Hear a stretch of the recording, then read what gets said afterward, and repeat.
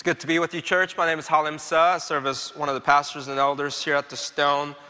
For the last few weeks, we've been going through a series called Convictions. In essence, we've been looking through God's Word and asking, what are the most basic and fundamental things, convictions that we ought to hold as God's church? So far, we've talked about 3 convictions. The first one, we are committed to covenant community. Second, we are ruled by God's Word. And last week, we talked about how we are Christ-centered in focus. And so if you've missed any of those weeks, highly recommend going and checking out it on the podcast. And today we're going to be talking about 2 more convictions we hold as God's church here at the Austin Stone. And those are, we are people who are empowered by the Holy Spirit. We're empowered by the Holy Spirit, and we are reliant on prayer. Reliant on prayer. We're going to be spending the bulk of our time together on the Holy Spirit and end with prayer being our application. And so first, let's talk about the Holy Spirit. We're going to be asking 3 very basic questions, okay? Who is He? What does He do? And how can we experience Him? Okay? Very, very simple. Who is He? Who is the Holy Spirit? What does He do? And how can we experience Him? So let's answer the first question. Who is He? Who is the Holy Spirit? What we want to do in answering this question is to do a quick theology lesson on the Trinity. I promise to keep it short theology lesson. I think it's important for us to do so because when it comes to talking about the Holy Spirit, sadly, there's so much confusion, right? And even abuse. I remember, I think it was a YouTube video, watching some lady supposedly filled with the Holy Spirit. And she had a thing called a holy leg. And so she was in front of the church and she would kick her leg, holy leg this way, and all the congregation would fall down on this side. And she would come over here and kick her holy leg this way, and all the congregation over here would fall down.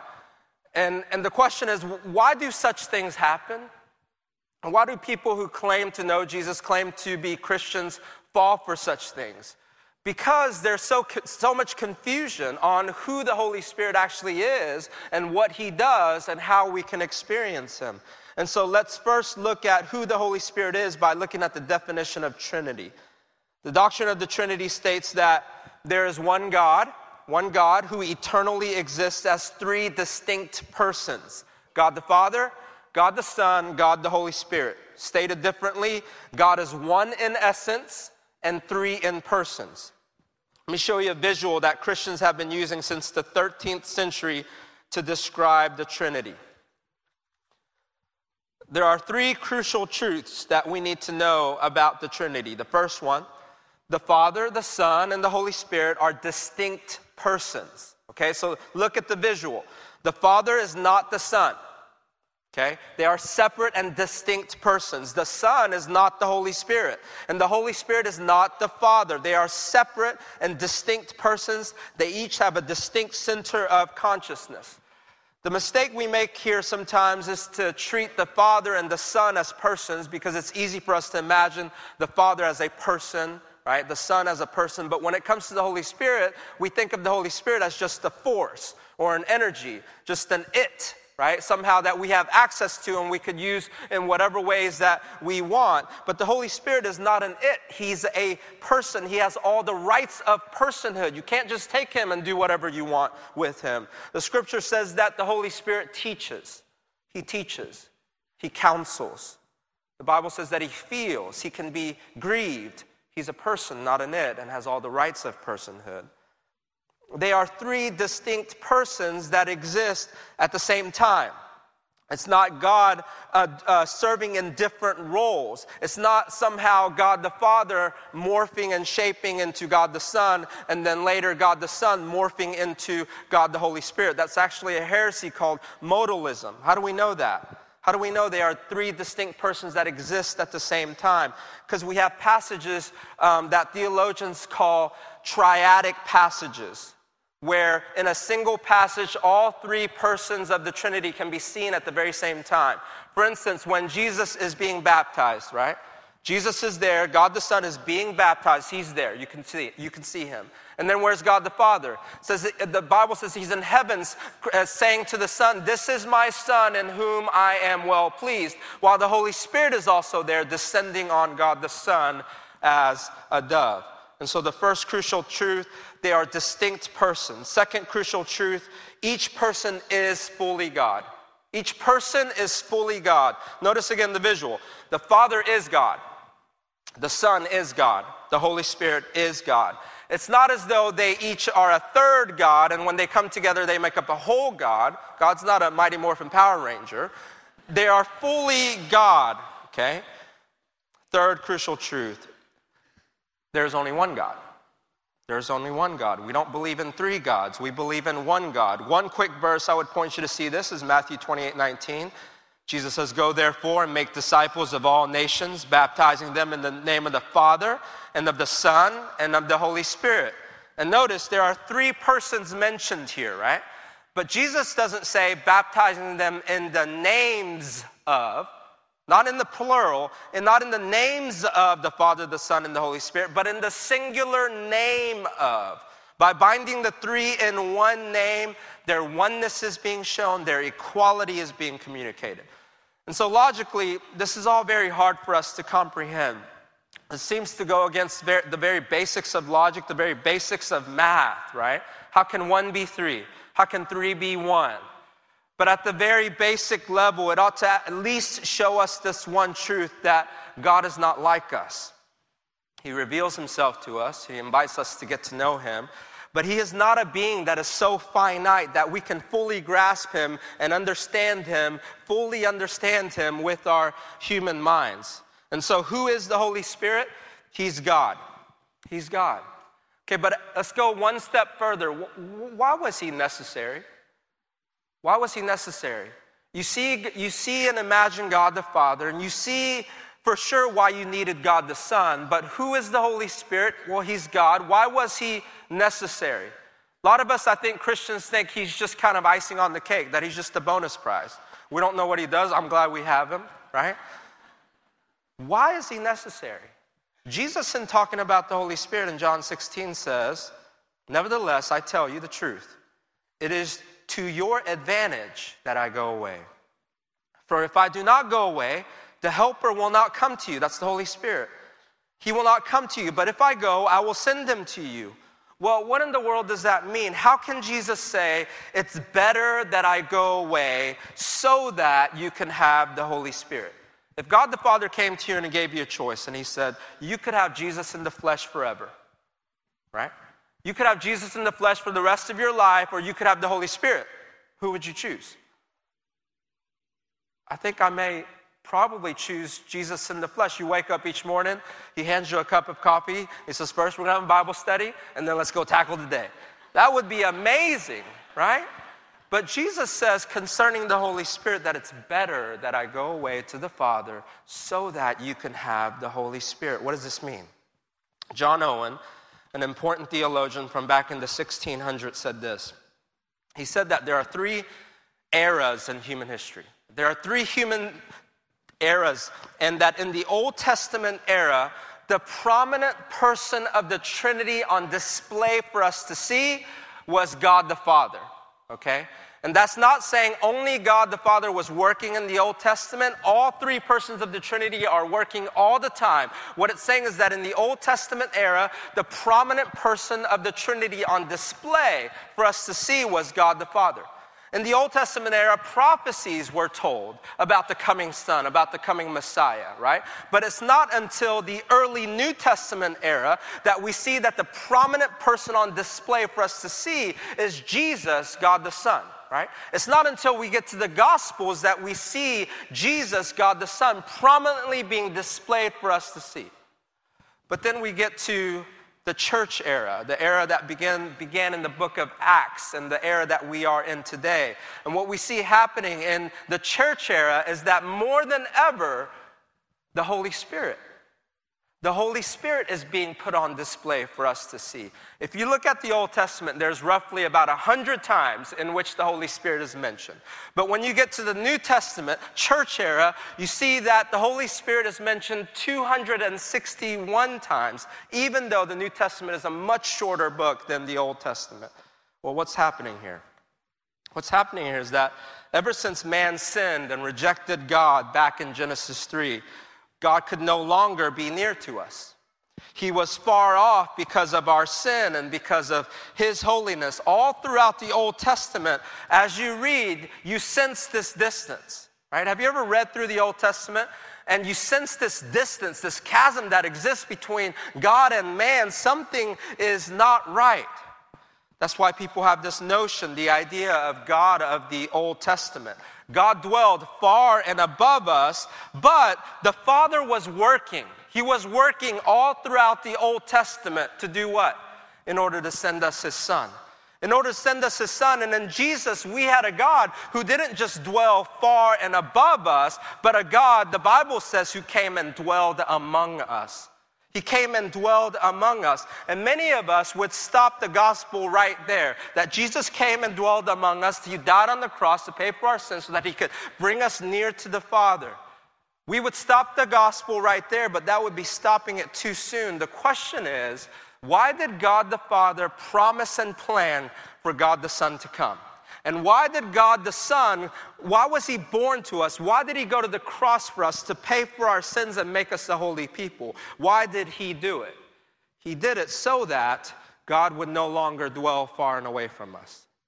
He did it so that He wouldn't even just dwell among us. He did it so that God Himself would dwell within us in the person of the Holy Spirit.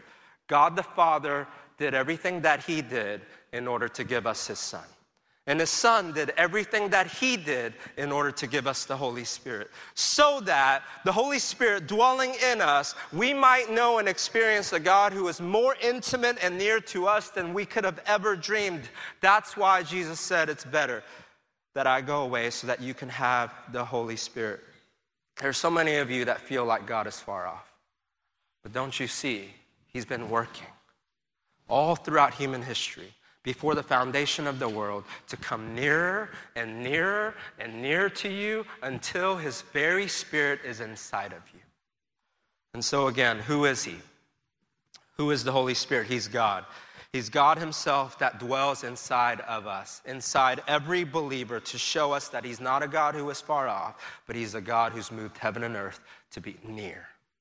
Next question. What does He do? The Holy Spirit is now within inside of us, inside of you, the believer, to do what? To do what?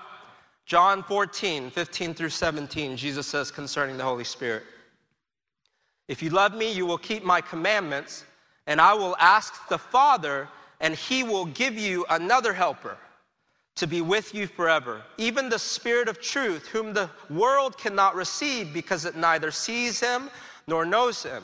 You know Him, for He dwells with you and will be in you. Verse 16 says that Jesus is going to ask the Father to give us another helper that will be with us forever. That word helper in the Greek is the word parakletos. Other translations translate it as an advocate or a counselor. It's a Greek word with legal connotations. Jesus is saying that the Father is going to send you another legal advocate. Okay? And notice the word another. Not just I will ask the Father and He will send you a parakletos, but I will ask the Father and He will send you another parakletos. Another one like me, He's saying, referring to Himself as the first parakletos. We see this clearly in 1 John 2:1.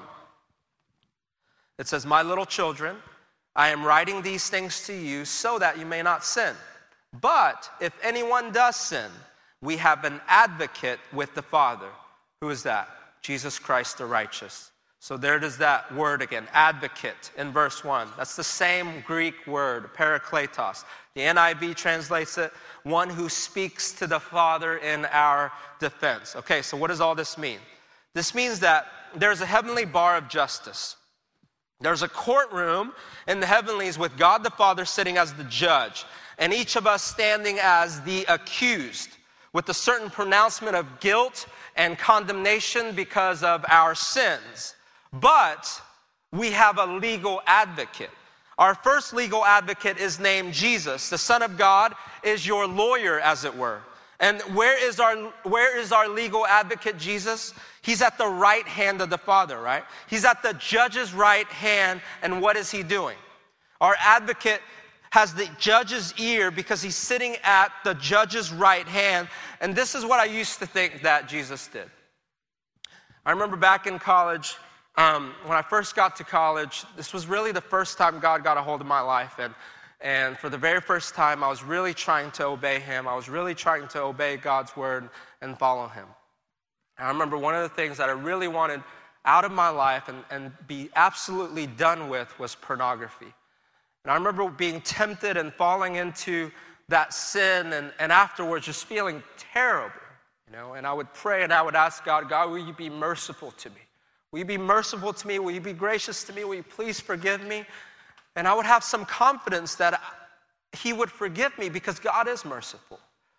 But then a few days later, I would fall again, and I would pray the same prayer. And then a week later, I would fall again, and I would pray the same prayer. God, will you be merciful? Please be merciful. And the more times I prayed that prayer, the less confident I got that he would actually forgive. Because at one point or another, will God run out of his mercy for me? And I remember having some confidence that Jesus was at God's right hand, pleading for mercy for me as well, but I wasn't ever sure. How could God forever be merciful towards me? I wonder if some of you have asked the same question. But then one day I was listening to a sermon by Pastor Tim Keller, and I realized that this text wasn't saying that at all, and it changed everything for me. Jesus wasn't up there asking God to be merciful to me. I remember Pastor Tim Keller saying in the sermon that you have to realize what a legal advocate does. He said that if Jesus is your legal advocate, he's not up there pleading for mercy. A good lawyer doesn't plead for mercy. A good lawyer makes a case. Each time you and I sin, Jesus isn't at the right hand of the judge pleading for mercy. He's making a case based on the law. He's making a legal case for why you should not be condemned. And what is that legal case he's making? Jesus is saying to God, our judge, yes, Father, your character demands justice, and these people have sinned against you, and the wages of sin is death, but I've paid for it. I've paid for it. Justice demands that you never condemn all those that I've died for. You cannot take two payments for the same sin. Do you see why that changes everything?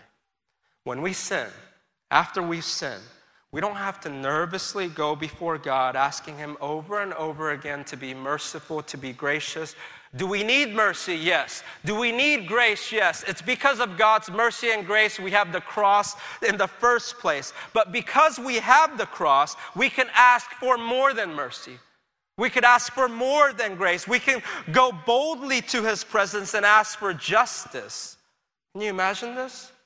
You've just sinned, and you go before God and you say, God, I've sinned. Now will you give me justice? And what does God giving you justice look like in light of the cross?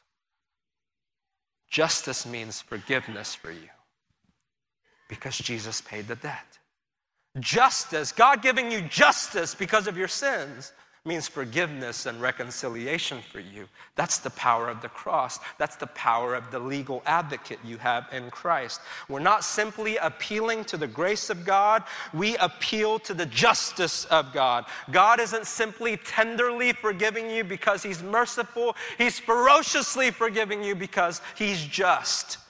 And that is exactly what 1 John 1:9 says. It says, if we confess our sins, he is faithful and just to forgive us our sins and to cleanse us from all unrighteousness. Notice it doesn't say he is faithful and merciful to forgive us of our sins.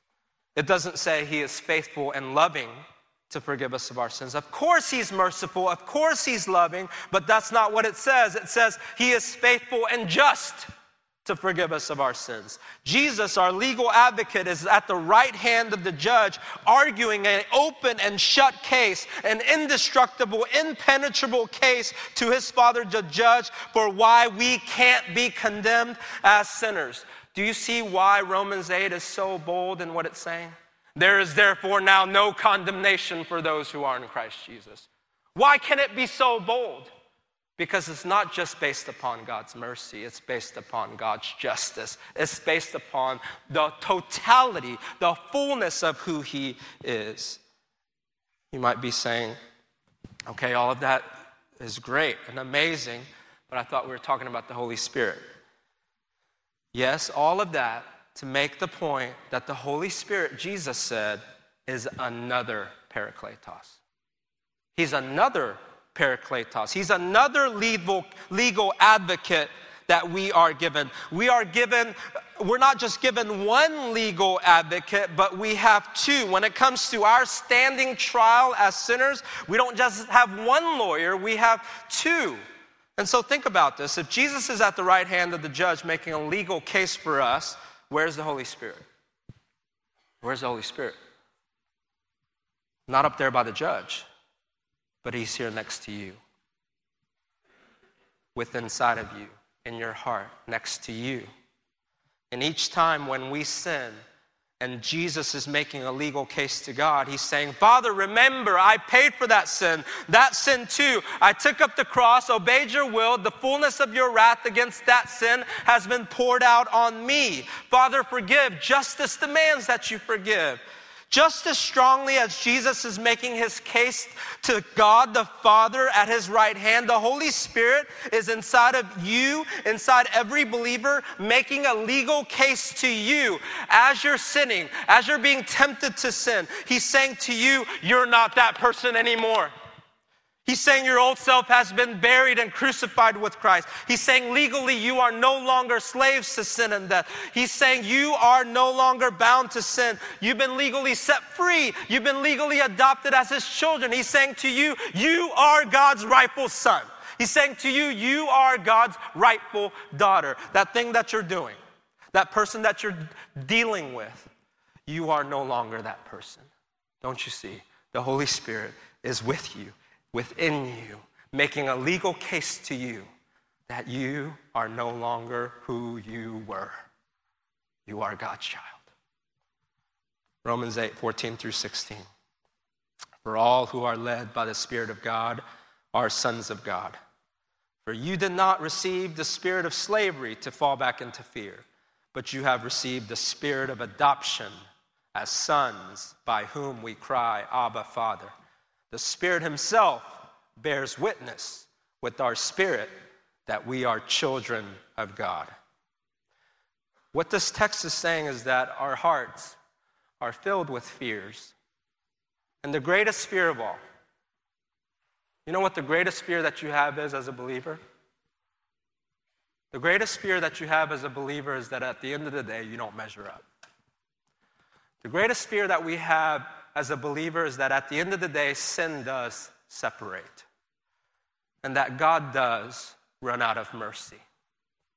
And that at the end of the day, you won't be found as God's son.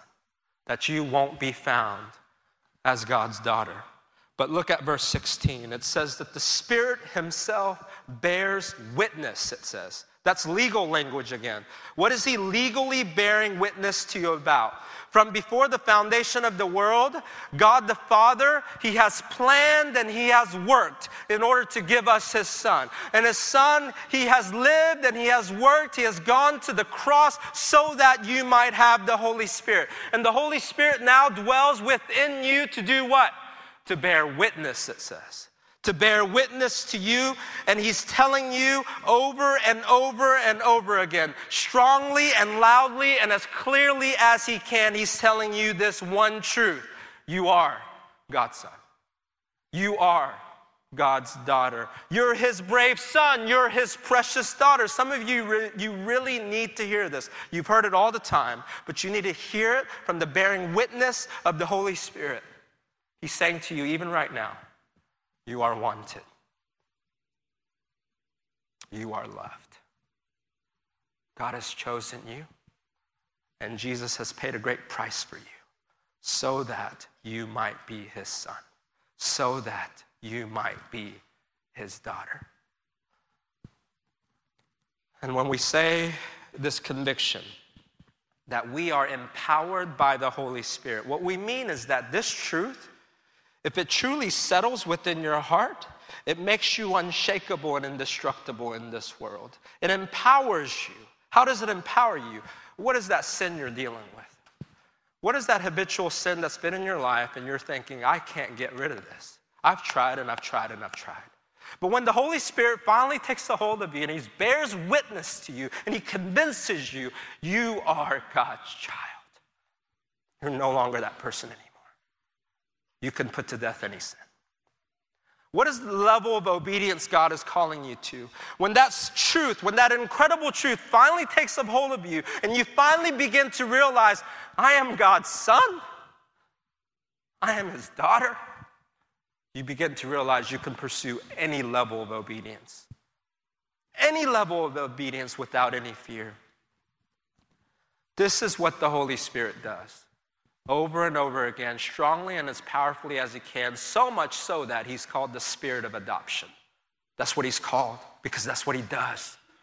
He's given to you forever so that you might know forever you are God's child. And the last question, how can we experience him? Or asked in another way, how can we be filled with the Holy Spirit? You've heard that before, right? How can we be filled with the Holy Spirit? When you think about who the Holy Spirit is and what the Bible teaches about what he primarily does, we have to realize that being filled with the Holy Spirit is not some strange thing. It's not some silly or crazy thing. There are charismatic movements that have so moved away from what the Bible says about who the Holy Spirit is and what he does. You have people running up and down the aisle of a church barking, and they call that filled with the Holy Spirit. You have people laughing uncontrollably, whooping and hollering in the middle of church, and they call that being filled with the Holy Spirit. You see people being slain in the Holy Spirit. All of that is silliness at best and demonic at worst. The Holy Spirit doesn't want you to pass out. He wants you to be awake. He wants you to be sober-minded. He wants you to be fighting sin and pursuing obedience as God's children. He doesn't want you to pass out. Only time the Holy Spirit caused people to pass out was in judgment. Jesus said when the Holy Spirit comes, he will teach you and remind you of all that Jesus taught. Okay? It's a sober-minded thing. It's an awake thing. That's the Holy Spirit's main role, to point us to Jesus and showing us how it is that sinners like us got to be God's children, right? Because you're being told this truth, you are God's child, but because we sin, because we keep falling into the same sins, we keep asking the question, I can't be God's child. How in the world can I be God's child? The Holy Spirit points you to Jesus. He points you to his work. He points you to all that he taught, and he says to you, this is how you became God's child. A precious price was paid for you, don't you see? And he who did not spare his own son for us, but gave him up for us all, how will he not also graciously give us all things as his children?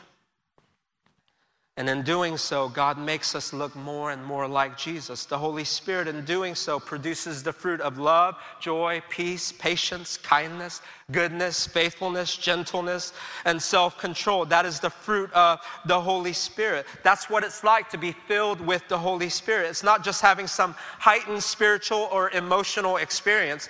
If you go through some emotional or spiritual experience and you don't see that you're any more kind afterwards, if you don't see that you're any more gentle, loving, or faithful afterwards, then it wasn't the Holy Spirit.